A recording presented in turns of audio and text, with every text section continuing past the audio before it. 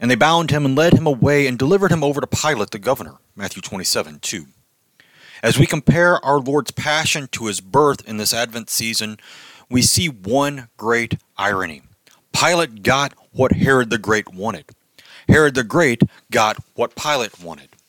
Herod the Great wanted Jesus dead as a baby, Matthew 2:13. He slaughtered the innocent boys of Bethlehem trying to kill Jesus. Herod wanted Jesus dead because he could make himself a contender for the Jewish crown, and Herod didn't want to give up his power. Pilate wanted Jesus to go free. He wanted nothing to do with killing Jesus. He tried every way he could imagine to free Jesus. He offered the current public enemy number one, only to find out that Jesus was even more of an enemy of the public, at least the public who was vocal that Friday morning.